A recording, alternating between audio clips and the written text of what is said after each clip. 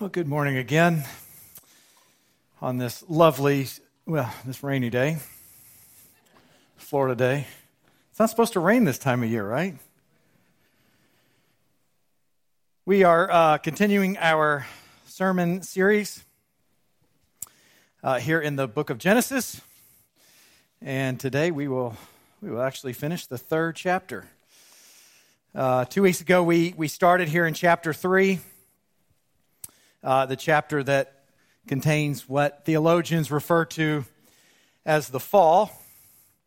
And the first week in chapter 3, we saw that the disobedience by our first parents caused them to initially hide from God. God's initial response is to seek them out, and yet they still hide from each other and from Him. And then last week, we noted not only the shame that rushes in through their disobedience, but also now the blame and the blame shifting that humanity takes on because of sin.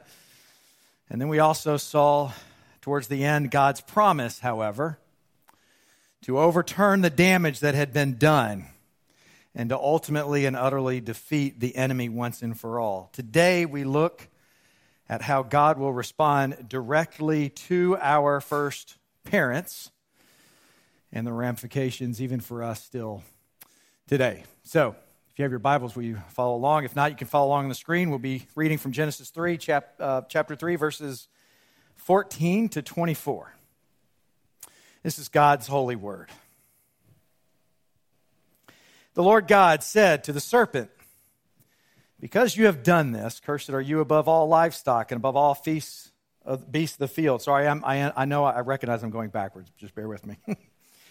"And on your belly you shall go, and dust you shall eat all the days of your life. I will put enmity between you and the woman, and between your offspring and her offspring. He shall bruise your head, and you shall bruise his heel. To the woman he said, I will surely multiply your pain in childbearing. In pain you shall bring forth children.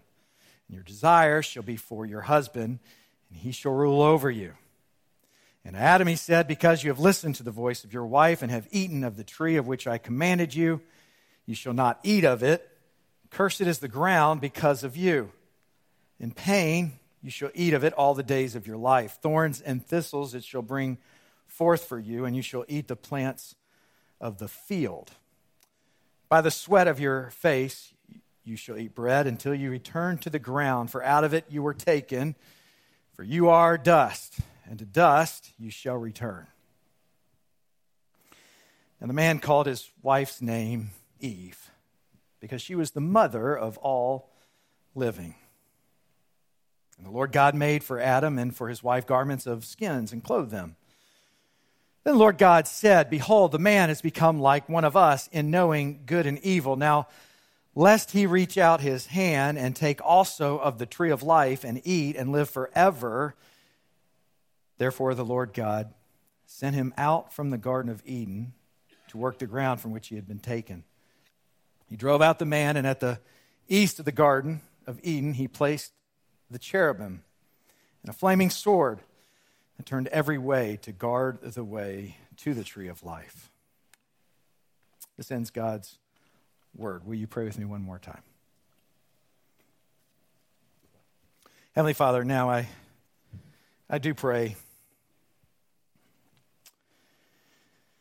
that the words of my mouth and the meditations of all of our hearts be acceptable in your sight. Jesus, speak to us. It is you we need to hear from, not the one speaking to the mic. We pray this, Jesus, for your sake.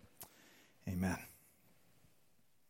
Well, one of my all-time favorite New York City stories came from an article several years ago, and I think it's probably one of my favorite stories because one of my first dates ever with my wife, Jen, took place at the setting where this story was writing about. Many years ago, a writer named David Hajdu recounted a time he was visiting New York City and wandered into the Village Vanguard. And the Village Vanguard is a very famous local jazz club where literally the greatest jazz musicians in the world are known to simply pop in and play a few tunes on stage completely unannounced.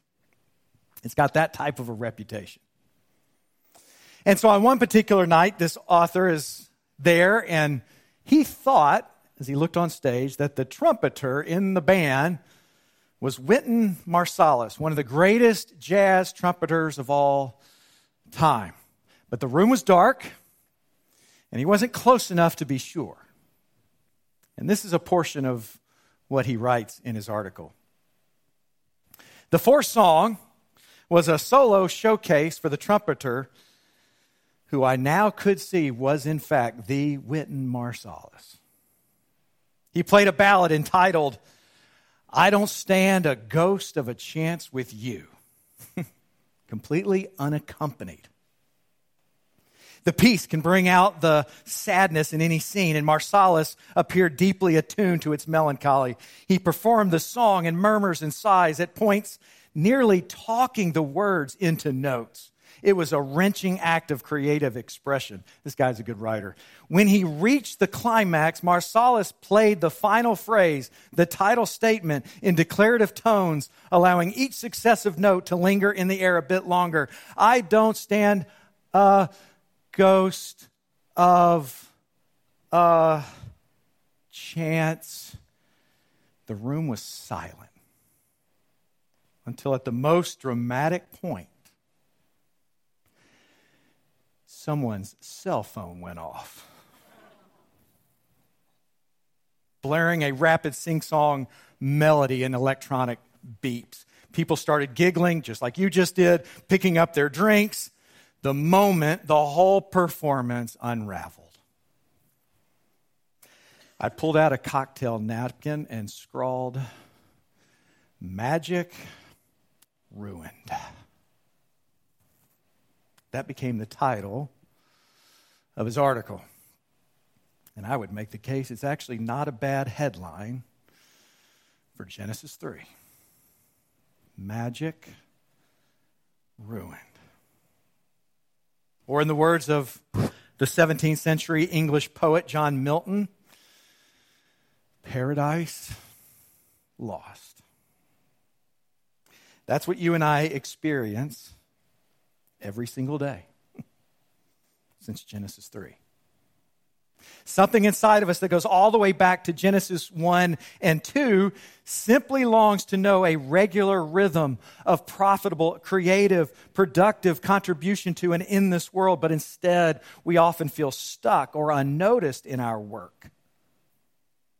And it sometimes takes everything we have just to show up to the office. Or we fear that we have missed our opportunities to contribute to this life, and it frustrates us. Magic ruined. Paradise lost. Something inside of us that goes all the way back to Genesis 1 and 2 longs to find and to know full intimacy and acceptance with another human being, a relationship where we're fully known and cherished, but our efforts are continuously impeded. And our hope of ever experiencing what we were designed to experience by our own Creator diminishes. Magic ruined. Paradise lost. Something inside of us, or a family member, or a close friend that goes all the way back to Genesis 1 and 2 longs to know what it is for another human being, smaller and younger and in need of our full attention and protection, to call us father and mother and look to us for guidance and wisdom. But it doesn't, or it can't happen. And it just seems beyond our capacity to do well as a parent at all sometimes. And we grieve. Magic ruined. Paradise lost. Things are just not the way they're supposed to be. It's dark. It's bad news. But this morning, I would suggest that perhaps there might just be some consolation, some redemptive hope as we re-enter chapter 3 by suggesting that the good news of all of redemptive history is at least inversely proportional to the bad news. The good news of all redemptive history is at least inversely proportional to the bad news, to the degree that you and I appreciate how bad the bad news is, perhaps we will come to realize the good news of the gospel and God's grand plan of redemption and recreation and restoration actually gets all the more glorious. So here we go again, one last time in chapter 3. Again, we left off last time after God had started interacting with our first parents after their rebellious act by starting with questions for them. And each time they responded laying the blame somewhere else other than on themselves. And if you recall, God didn't immediately respond to their blame shifting. But that didn't mean he agreed with their assessment. But here, in our text this morning, for the first time, God makes a declarative statement in verse 14 to the serpent. Adam blamed Eve and God himself. Eve blamed the serpent, that is personified evil, the great tempter. But the great tempter never got a chance to respond to God. To personified evil, God just spoke a curse. That's significant and telling. In Luke 17, Jesus himself issues a dire warning. There Jesus says, temptations to sin are sure to come. They will come. You will be tempted. But woe to the one through whom they come. God takes all infringements on his laws, all sin, all rebellion very seriously, but Jesus calls out the one who would create a stumbling block for others as especially the target of God's anger. You just don't want to be that individual, as it's actually playing into the hand of the great tempter himself. But then we move on in verse 16. God now turns back to the woman. To the woman, God says, I will surely multiply your pain in childbearing. In pain, you shall bring forth children. The very first consequence God names to our first parents' sin affects the first arena of humanity's creational commission. That is to be fruitful and to multiply and fill the earth with other image bearers. That's the first consequence.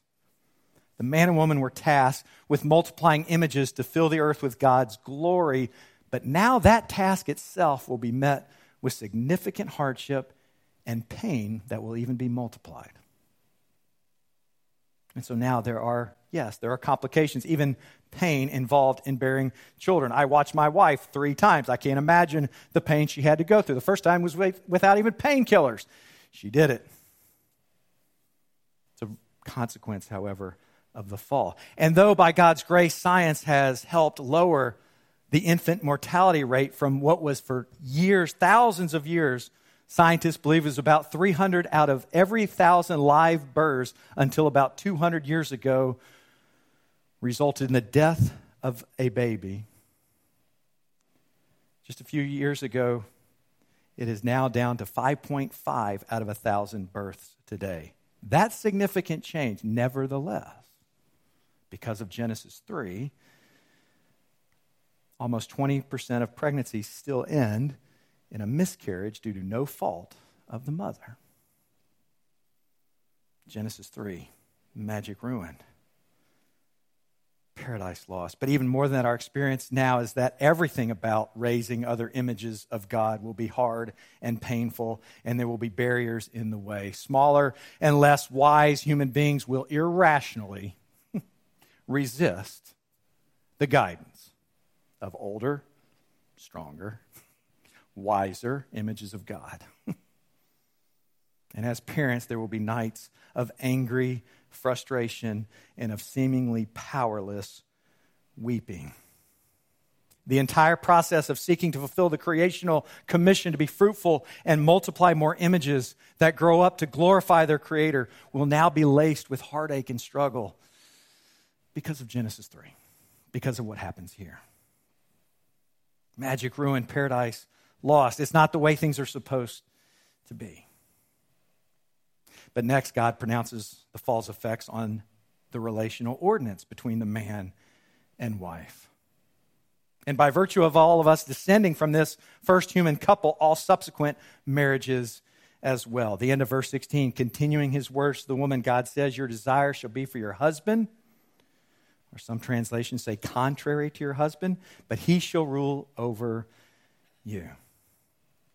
What does that mean exactly? Your desire shall be for your husband. Well, next chapter, actually, chapter 4 and verse 7, we're going to see a very similar parallel grammatical structure. There we read, sin's desire is for you, but you must rule over it. And so therefore, desire here must have some kind of negative motivation. In other words, the woman's desire for her husband and her husband's ruling over her must mean that sin will seek to control and dominate humanity. And therefore, for the woman and the man, it must therefore now mean regular, ongoing competition for power between the couple.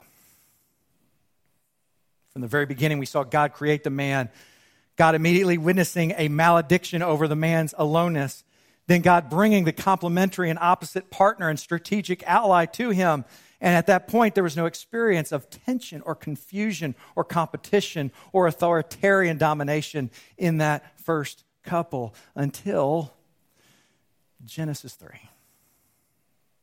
And since the fall, there's always been and there will remain a competition for power. Magic ruin, paradise lost, things are not the way they're supposed to be.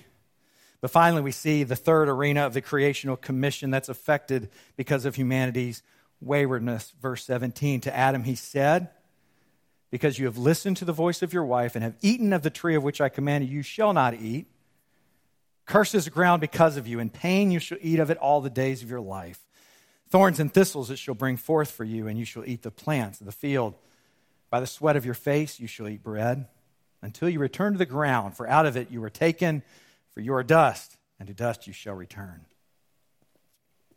The arena where humanity was to be creative, be productive, is now also another arena where there's going to be pain and heartache. Since the fall no longer was subduing the ground a matter of simply breaking up the ground, planting a seed, and keeping it watered. If only it was that easy.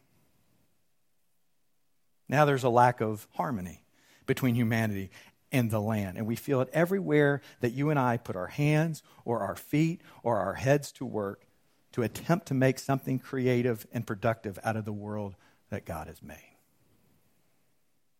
Since Genesis 3, there is now added frustration to our working the land, whatever our particular field is.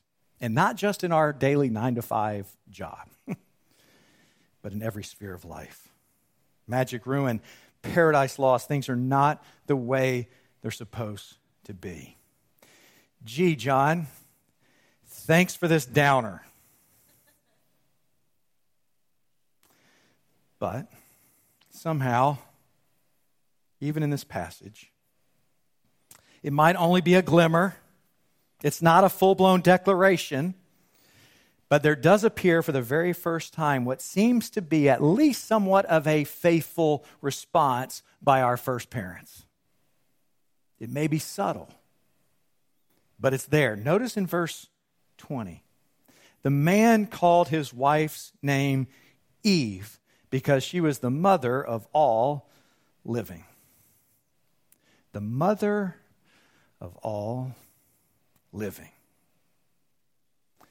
There is at least a small sense of hope, perhaps, in Adam's naming action. He perhaps believes that this is not, in fact, the end after all. He is already perhaps receiving by faith God's commitment, God's faithfulness. And even though his own physical death was certainly now imminent, to dust you shall return. And even though he certainly died spiritually that day as his close and intimate relationship with his Creator was severed, and he will even be banned from the immediate presence of God in the garden, he apparently seems to be holding on to God's promise to, in fact, somehow through his offspring, through his wife's offspring, overturn the sabotaging work of the tempter, the mother of all living. And furthermore, our first parents receive mercies here. A little more hope in Genesis from their Creator, verse 21. And the Lord God made for Adam and for his wife garments of skin and clothed them. Humanity had tried to cover their nakedness and shame, remember? They tried to use fig leaves, but that was a feeble effort. And it was not enough, not anywhere near enough. And so God takes it upon himself to provide proper clothing for them. And as the audience of this writing at this time would have certainly been aware of the sacrificial system that was required for God and his people to continue to dwell together, they would have not missed the profundity of the act of the sacrifice that would have been required for these clothes to be made for this couple. But furthermore, notice even mercy in disciplinary action from God in verses 22 to 24. And the Lord God said, "Behold, the man has become like one of us, knowing good and evil. Now, lest he reach out his hand and take also of the tree of life and eat and live forever." Therefore, the Lord God sent him out of the garden to work the ground from which he was taken. He drove out the man, and at the east of the Garden of Eden, he placed the cherubim and a flaming sword that turned every way to guard the way to the tree of life. Apparently, and theologians are mixed on this, but apparently the tree of life was either a tree that would continue to give and sustain life as long as there was access to it, or alternatively, perhaps Adam and Eve had not yet eaten of the tree, but would have been confirmed in their current fallen state for all eternity had they done so. And so God, before he can even complete his thought out loud, sets up an angel to guard the way back to the tree of life. Why? What is he doing? God here is actually limiting the experience of their suffering and pain in this life. It was discipline, yes, but it was merciful and hopeful at the very same time. The reality is that we all desire to return to Eden still today. The desire to be back where humanity once walked with our Creator and our God in his unmediated presence still remains. We know we are built for more. And in fact, Revelation even tells us there will come a day when we will return to the tree of life. The author of Revelation says in chapter 5, to the one who conquers, this is actually Jesus speaking, I will grant to eat of the tree of life, which is in the paradise of God.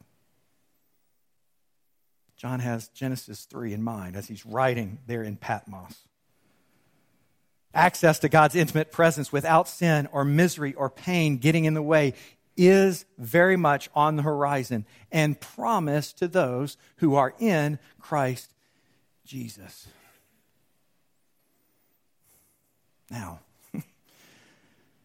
what about that great redemptive light of hope and good news? In the light of the bad, what about that? Well, New City, as a church, your vision actually reflects your belief in the truth that Jesus is right now making all things new.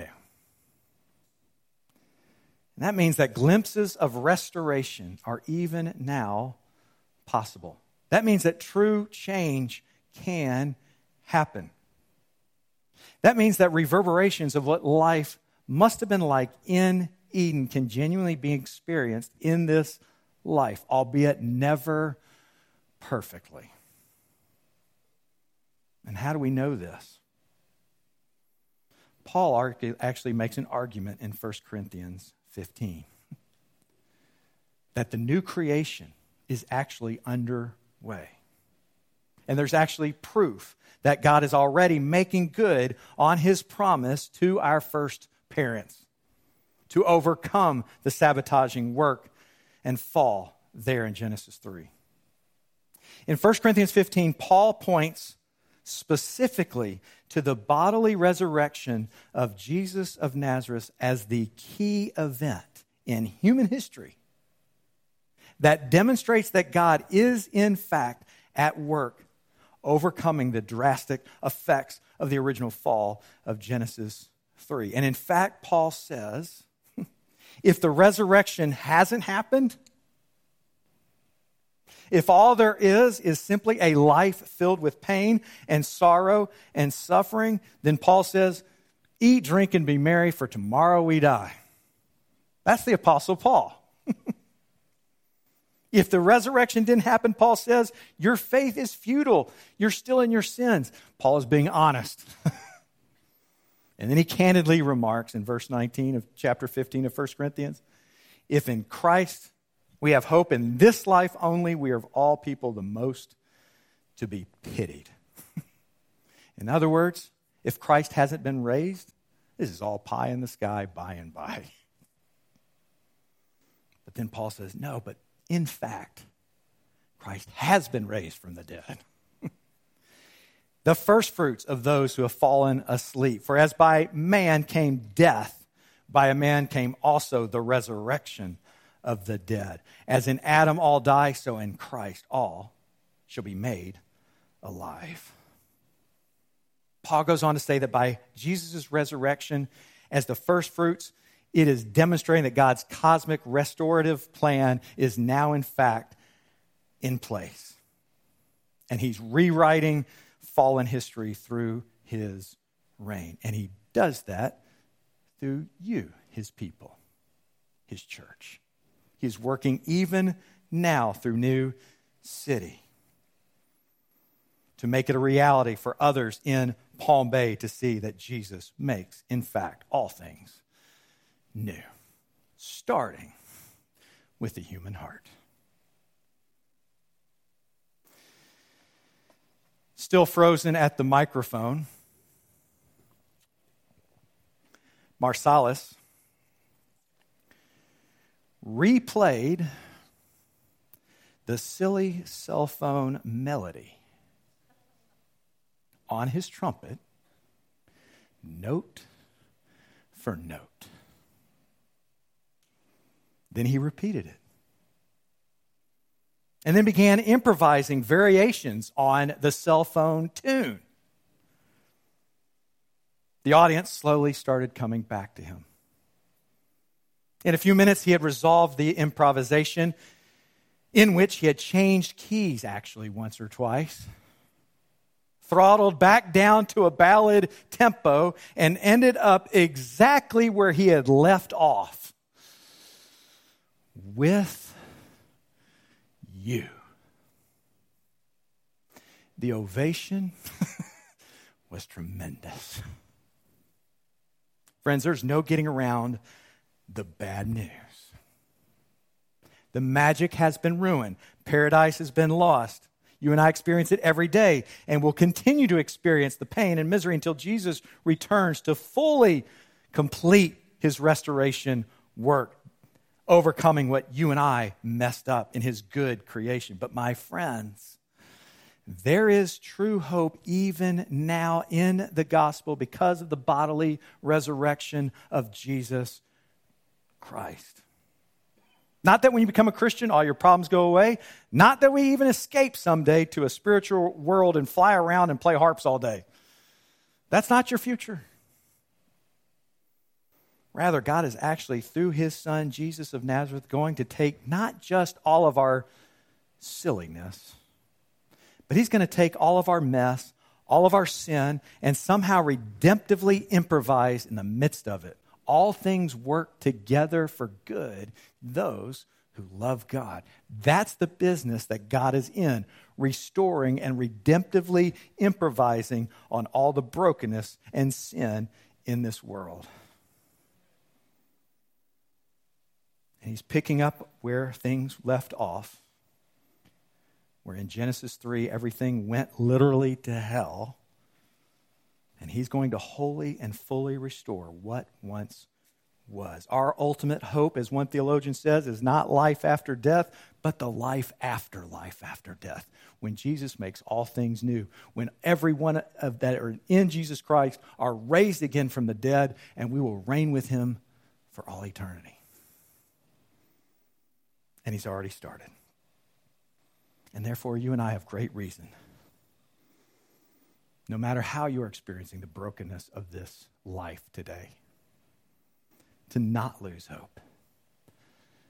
Because the gospel is true. Jesus has been raised from the dead. And one day he will come back to complete his mission of making all things new. Let's pray.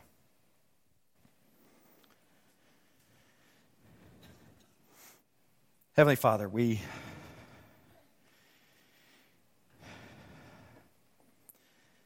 are each experiencing the brokenness and fallenness of this world in so many different ways. Most obviously, of course, is our own sin and our own rebellious hearts and the way that gets in the way of life. But the extension of the brokenness of the fall here in Genesis 3 is very wide and extensive.